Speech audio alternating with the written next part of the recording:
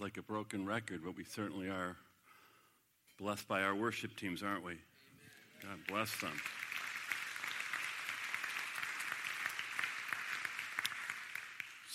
Jansen just left. It's Jansen Morehouse's last week with us as he's going to Switzerland to study. So it's going to be kind of a long travel for him to come here on Sunday. So we certainly wish him the best.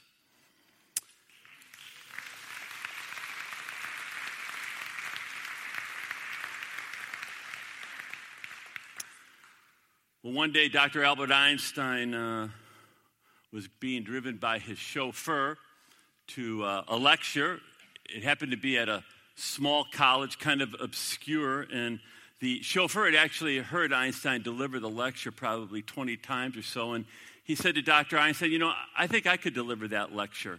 And, Einstein thought about it. He's kind of intrigued with the idea, and he thought, more than likely, most of the people at this college didn't really know what he looked like. And besides, the chauffeur actually kind of looked like him. And so the Albert Einstein put on the chauffeur's, outfit, and the chauffeur put on Dr. Einstein's suit. And he walked in to the auditorium with Dr. Einstein's note, and then he stepped up to the podium, and he just delivered, the lecture flawlessly. And after the lecture, the dean of students of the college came walking up, and he said, "That was a wonderful speech, Dr. Einstein. Now I would like to open the floor up for questions." And, of course, the chauffeur just freaks out, and he kind of panics. And immediately, a young man's hand shot up, and the dean of students recognized the young man. And as it turns out, the young man asked really a very difficult question. And so the chauffeur paused for a moment, and then he thought, and then he said, that is the silliest question I have ever heard. I mean, you should be embarrassed for yourself for asking that question in front of your peers and in front of all of these professors here. In fact, that question is so silly and so simple, I'm going to ask my chauffeur to answer the question. And Dr. Einstein came up and answered the question. Now, that's what you call a wise man, right? That's what you call a smart person, and that's what we're looking for. In fact, we're starting a new series on the book of Proverbs, and we're going to be talking about getting wise and being wise. So I've entitled the message this morning, What Everyone Needs. What Everyone Needs. Lord, I do enjoy humor, but yet the study word embark upon is so critical for this country. And for the church in America, we have lost our way. And we're going to see why we've lost our way in this study. And so you're welcome here, Holy Spirit. I ask that you would even come in a more profound way. Much of what will be spoken, some of it will be funny, but some of it will really be cutting because it's true. I ask that there will not be a spirit of offense here, but rather soft hearts to receive your word, ears to hear. And maybe this will be a defining moment for many of us here, and maybe this congregation. So I ask, as always, that you would fill me from the soles of my feet to the crown of my head, and the words that I would speak would truly not be my words, but yours. For we need a word from you in this hour. And Lord, we are not remiss in forgetting what has happened in Houston and what is now happening in Florida. And we lift them up. We ask that you would give these people wisdom in a very difficult situation. We ask that our country would be merciful to each other in helping one another. And so our hearts go out to them. And we just ask, Father, for great mercy on that situation. And I just praise you in Jesus' name. Amen. We're going to embark this morning on one of the most practical sections of Scripture. This book right here. It's called the Book of Proverbs. And Proverbs is actually what we call wisdom literature. And like it's already said, God knows, wow, this country, we need wisdom. His church needs wisdom. Now, I don't, want to be fair to the world. It's not totally bereft, of wisdom. In fact, wisdom can come from the strangest of places. For example, that great theologian, Bill Gates. Skip, can you put up his picture? There he is, Bill Gates. He's the founder, and he is the chairman of Microsoft. And some years ago, he was actually giving a commencement speech at Harvard University. And in part of that speech, he gave the graduates 11 rules for succeeding in life. And you might find these 11 rules kind of interesting. So here we go. Rule number 1, life is not fair. Get used to it. Rule number 2, the world won't care about your self-esteem. The world will expect you to accomplish something before you feel good about yourself. Rule number 3, you will not make $60,000 a year right out of high school. You won't be a vice president with a car phone until you earn both. Rule number 4, if you think your teacher is tough, wait till you get a boss. Rule number 5, flipping burgers is not beneath your dignity. Your grandparents had a different word for burger flipping. They called it opportunity.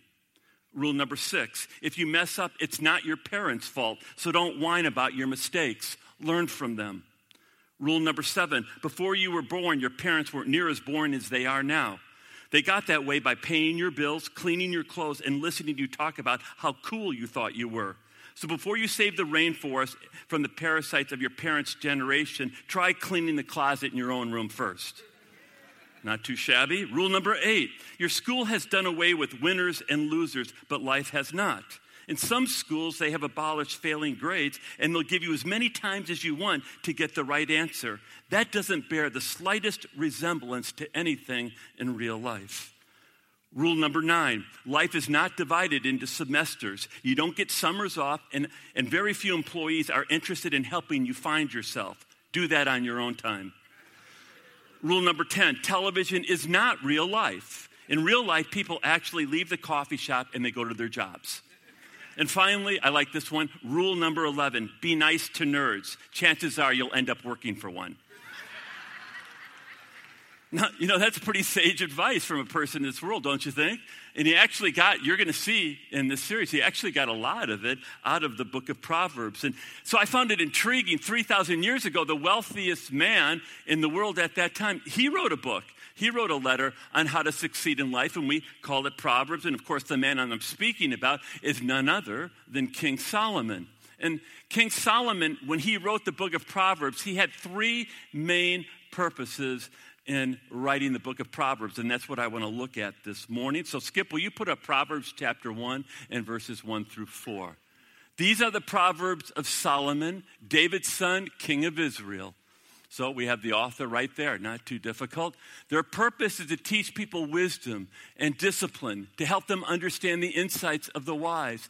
Their purpose is to teach people to live disciplined and successful lives, to help them do what is right and just and fair. These proverbs will give insight to the simple, knowledge and discernment to the young.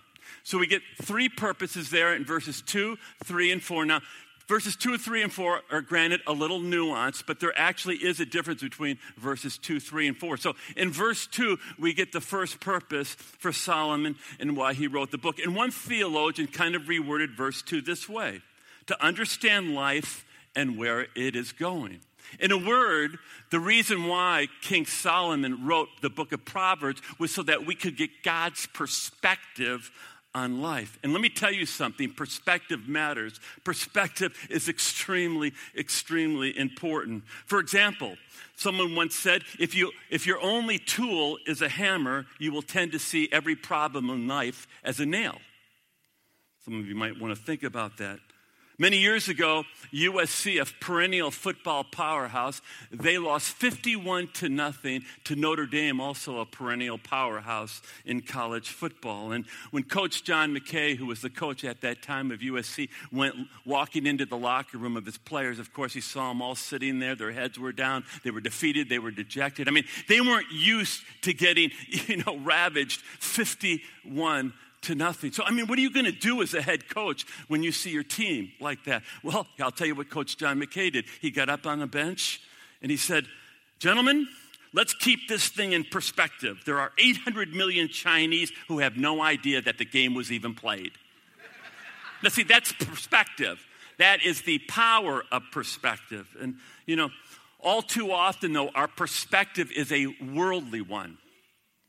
Not a godly one, but a worldly one. And as a result, we make bad decisions. Your perspective is extremely important. If you have the wrong perspective, you will make bad decisions. For example, legend has it that after Jesus chose his 12 disciples, he actually contacted a consulting company. And the reason why he contacted the consulting company was to help determine which of the disciples had management potential. Legend says that he received a letter back from the consulting agency that went like this. From the Jordan Management Consultants, Dear Jesus, thank you for submitting the resumes of the 12 men you have picked for managerial positions in your new organization. All of them have now taken our battery of tests, and we now have not only run the results through our matrix of management potential, but also have arranged personal interviews for each one of them with our psychologist and vocational aptitude consultant. The profiles of the test are included, and you will want to study each one of them very carefully. As a part of our service, we make some general comments for your guidance, much as an auditor will include some general statements. This is given as a result of staff consultations and come without any additional fee. It is in the staff's opinion that most of your nominees are lacking in background, education, and vocational aptitude for the type of enterprise you are undertaking. They do not have a team concept. We would recommend that you continue your search for persons of experience and managerial ability and proven capability. Simon Peter is emotionally unstable and given to fits of temper. Andrew has absolutely no qualities of leadership. The true brothers, James and John, the sons of Zebedee, place personal interest above company loyalty. Thomas, he demonstrates a questioning attitude that would undermine morale. We feel it is our duty to tell you Matthew had been blacklisted by the Greater Jerusalem Business Bureau. James, the son of Alphaeus, and Thaddeus definitely have radical leanings, and both are registered high on the manic depressive scale. One of the candidates, though, shows great potential. He is a man of ability and resourcefulness, meets people well, has a keen business mind, and has contacts in very high places. He is highly motivated, ambitious, and responsible. We recommend Judas of Iscariot as your controller and right-hand man. All the other profiles are self-explanatory. We wish you every success in your new adventure. Sincerely, the Jordan Management Consultants. You see, worldly perspective, wrong decisions. Godly perspective, right decisions. And I want you to understand, too often, there's a huge difference between God's perspective and this world's perspective. God's wisdom versus this world's wisdom. God is concerned with testimonies. The world is concerned with titles. God is concerned with character. The world is concerned with accomplishments. God is concerned with who you are becoming. This world is concerned about where you are going. God is concerned with why you do something. The world is concerned with what have you done. God is concerned with the size of your heart. This world is concerned with the size of your bank account. God is concerned with how many lives you have built into. This world is concerned with how large of a house you have built. God is concerned with the eternal, and this world is concerned with the temporal. Now in verse 3, we see the second purpose as to why Solomon wrote the book of Proverbs. Skip, can you put it up? Their purpose is to teach people to live disciplined and successful lives, to help them do what is right and just and fair. The second reason why Solomon wrote Proverbs is, do you understand, he wants you to be successful. God wants you, he wants me to live this life well. Some time ago, a pastor was talking to a man who was in his 40s, and the man was whining, and there's nothing worse than some guy in his 40s who's whining about life. And this guy was whining about how he really felt that God had it in for him. And so the pastor, said, well, why don't you tell me what's happened? And the guy, proceeded to tell him what was happening in his life, and every chance he got, he was indicting God. It was God's fault for why he was where he was. And so after the guy finished, the pastor said, do you mind if I just ask you a few questions now for clarification? And the guy said, sure, go ahead, shoot. The pastor said, first you said, you know that your wife is a terrible, horrible, very bad person. Let me ask you this. Was your wife, when you were dating her, was she a terrible, horrible, very bad person when you were first dating her or when you first got married? Or perhaps, things changed. Did you really love her like you should love her? Did you really cherish your wife like you should cherish her? Were you faithful to her? Or did you do some dumb, selfish, and stupid things that probably led to the demise of your marriage? And, the man thought for a moment. He goes, to be honest, I've done some dumb, stupid, and selfish things, and I probably had a large part in why our marriage fell apart. And then the pastor said, you said you're over $40,000 in debt. And you said that you're in trouble with the federal government with your taxes. And, do you really believe that it's God picking on you for that? Do you think maybe you have a spending problem? Do you think that you spend more than you earn? Have you ever bought things foolishly and on impulse that's created this financial problem? And again, to the guy's credit, he thought for a moment, and then he sheepishly said, both my wife and I, we've never really stuck to the budget. And to be quite honest, we both bought things that are kind of foolish and they're kind of on impulse. And then finally the guy said, you said that you're having trouble getting a job, that no one will hire you. And you said this proves that God is picking on you, that he's really against you. Let me just ask you this. In the previous jobs that you had, were you a model employee? In fact, if I were to call up your last 3 employers and ask them about you, would I hear something like, wow, ever since so-and-so left, we've been hurting. In fact, I just want you to know, ever since so-and-so has left, we haven't been able to replace him. And the guy put his head down. And he said, to be honest, I was fired from my last job. In fact, I lost my temper on several occasions, and I once told my boss where he could go eternally. And then the pastor, listen to what he said. God bless this guy. Got to get to know him. He said this to this guy. I don't think God singled you out for special suffering. And I think you are being less than honest with yourself for blaming God for all of your problems. The Bible says, if you sow folly, you will reap heartbreak.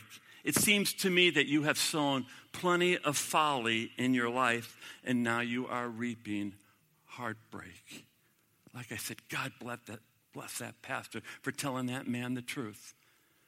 And I apologize. Too often we stand up here and it's so easy to tell you what you want to hear, and it doesn't help. Truth is what helps. That pastor loved that man, by the way. And you know what? I don't think that man is the only one that has sown some folly right now. My guess is if we're all honest right now, we've probably all sown some folly in our lives. And, not too long ago, I read something, and I don't know who wrote it, but it's great. It's entitled An Autobiography in 5 short chapters, and it goes like this. Now listen to this thing, all right? Chapter 1, I walk down the street. There is a deep hole in the sidewalk. I fall in. I am lost. I am helpless. It isn't my fault. It takes forever to find my way out. Chapter number 2. I walk down the street. There is a deep hole in the sidewalk. I pretend I don't see it. I fall in again. I can't believe I'm in the same place. But it isn't my fault. It still takes me a long time to get out. Chapter 3, I walk down the same street. There is a deep hole in the sidewalk. I see it is there. I still fall in it. It's a habit. My eyes are open. I know where I am. It's my fault. I get out immediately. Chapter number 4, I walk down the same street. There is a deep hole in the sidewalk. I walk around it. Chapter number 5, I walk down a different street. Now see, that's wisdom. See, and that's what Solomon wants to give us. He wants us to start walking down a different street. And so if you begin to really read Proverbs and you begin to imbibe it, we learn to walk down a different street so that we can live this life successfully. All right. Well, finally, I want to get to the third reason why Solomon wrote the book of Proverbs. Verse 4, Skip, put it up. These Proverbs will give insight to the simple, knowledge and discernment to the young. Now, the simple here refers to people who are innocent, or we might say somewhat naive about life. And what Solomon is really saying here is if you and I begin to study the book of Proverbs, we're going to gain a thing called common sense. Now, you know what the problem with common sense is? It's not so common anymore. No, in fact, there's a bumper sticker out, and I need to get this. Common sense is so rare these days, it should be classified as a superpower. Skip, put up the picture. Some of you may need to think about that for a while. You'll catch on. Now we laugh about that, but that just, as a person, that just lacks common sense. But there's a lot of people that lack common sense. In fact, you know what's amazing about this country? We have so many college students now who are in debt. I mean, there's 50,000, 100,000. We're educated into stupefaction, but we don't have common sense. We just simply do not have, common sense is extremely important. Kind of in closing, as we move towards the challenge, I just want to give you a true story about just how important common sense is. In fact, the story I'm going to tell you actually made the newspapers many, many years ago. Everyone kind of knew this story, and maybe you'll even remember this story. But the story is about two twin sisters that were born. And they were a little premature. And so the doctor said that they should go into separate incubators. And immediately, one of the daughters, one of the little baby girls, began dying. In fact, they did not think that she was going to live. Thank God for a nurse. There was one nurse that actually had common sense. And she began to argue with the administration. And she said, you need to put those babies together.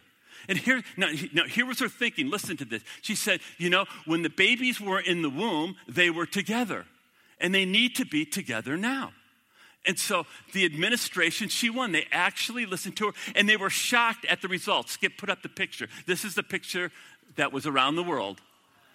There you see the healthy baby on the right, and the little sister put her arms around her dying sister.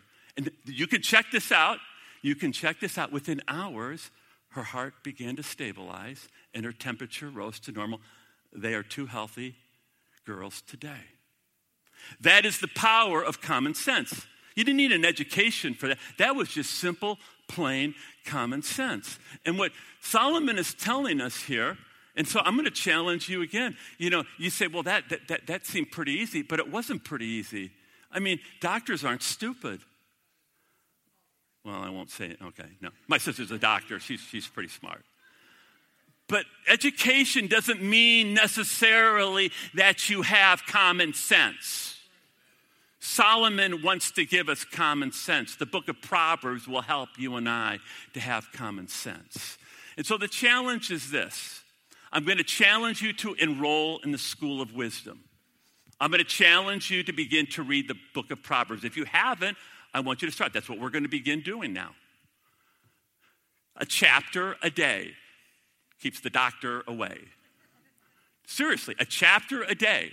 You are going to be amazed at what happens, how smart you're going to get.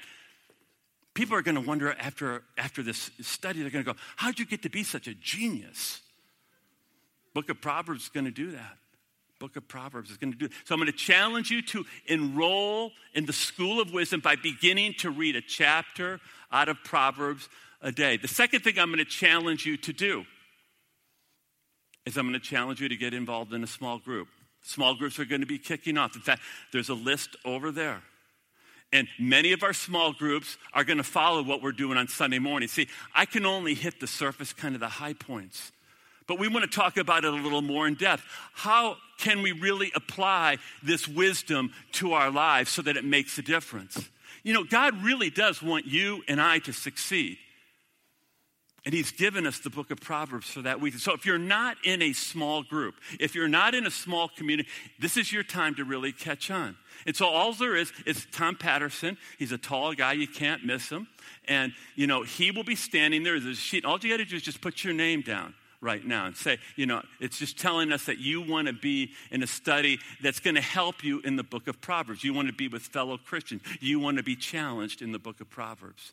So that's the second thing, and I just want to lay that out to you. I know I beat this thing like a drum, but I'm going to tell you over and over again. People say, well, I wish we were like the early church. Do you know the difference between the early church and the church now? It's not that they were smarter, but they had more common sense. You know why? They met every day. It's right. Acts chapter 2, they met every day. I played sports. Can you imagine me? I say it, we get it. I've said it over and over. Can you imagine me going to the coach and say, you are so fanatical about this practice thing. I cannot understand why we have to practice every single day so that I can start. I'll tell you what, coach, I want to practice once a week and then I expect to start. How's that going to work? Nobody says fanatical. In fact, we applaud these athletes who work 5, 6, 7 hours a day to perfect their game so that they can start. We don't say fanatical. And what? So some guys are wearing tights and a helmet and they can hit each other for a ball and get it over a goal line? Seriously. We're talking about our souls. We're talking eternity here. And we can't practice every day? Come on. This is the challenge. See, that's common sense. I'm a football lineman. Even I could figure that one out. If I had to practice every day to start in football, you want to be on the starting team of God? You want to be in God's Hall of Fame? Got to start practicing. Got to start being challenged. Lord, I pray we'll take very seriously. It was humor, but yet we'll take very seriously the call to be wise, to live our lives wisely. We only get one shot at this thing called life. And I'm asking now, Holy Spirit, as we just sing this last song, you'll be moving. I know you're here. You'll be moving and convicting us where we need conviction so that we can truly live. You want us to choose this day life. I ask for this in your precious name. Amen. His name is majestic, and certainly by the end of this series, we'll know it's majestic and why it's a majestic name. If you don't know Jesus Christ and you've never encountered his forgiveness and life-giving Spirit, the Holy Spirit within you, we would love to talk to you about how you can know Jesus. And there'll be people up here that will pray with you. And we invite you to do that. Maybe you're still just checking things out. Sign up. Tom will be over there for the study that we're going to be having, small groups that will be looking at Proverbs. Also, high school, if you're interested about what's going on in high school, we're very excited about the high school ministry here, and there's going to be a meeting in the fireside room after the service. We got a lot going on. If you are a newcomer, then I'm really interested in you, and maybe you've just been coming here for, a couple months. You're just wondering what Bethlehem Community Church is about and whether you really want to get involved and whether you're worried whether we're going to sacrifice chickens or not or anything like that. Well, see, you can learn about that right after. We're going to, and see, here's the deal. We're going to serve food, so there'll be a lunch, and we'll keep you about 55 minutes, and just, it's a chance for me and some of the leadership to meet with you, answer some questions, and just let you know what's going on here at Bethlehem Community Church. And finally, if you're not doing any of those things, you can help us pick up the chairs. That would be awesome. Now may the Lord bless you and keep you. May the Lord make his face to shine upon you. May the Lord be gracious to you, and may he give you a passion for wisdom. May he give you a passion for wisdom. God bless you and take care. Hi, I'm Jeff Eckstein, one of the pastors here at Bethlehem Community Church. Welcome to our Sunday podcast, coming to you from the town of Bethlehem in upstate New York in the USA. Bethlehem Community Church is an independent, non-denominational, Bible-based evangelical church that includes people with backgrounds from many denominations. We believe that it is only through the love of the Father, the sacrifice of our Lord and Savior Jesus Christ on the cross, and the power of the Holy Spirit that we can come into a personal relationship with God. We are people truly seeking a deeper intimacy with God and with one another. If you'd like to know more about our church, please visit our website at www.bccdelmar.org. There you'll be able to find our statement of faith, as well as more about the ministry of Bethlehem Community Church.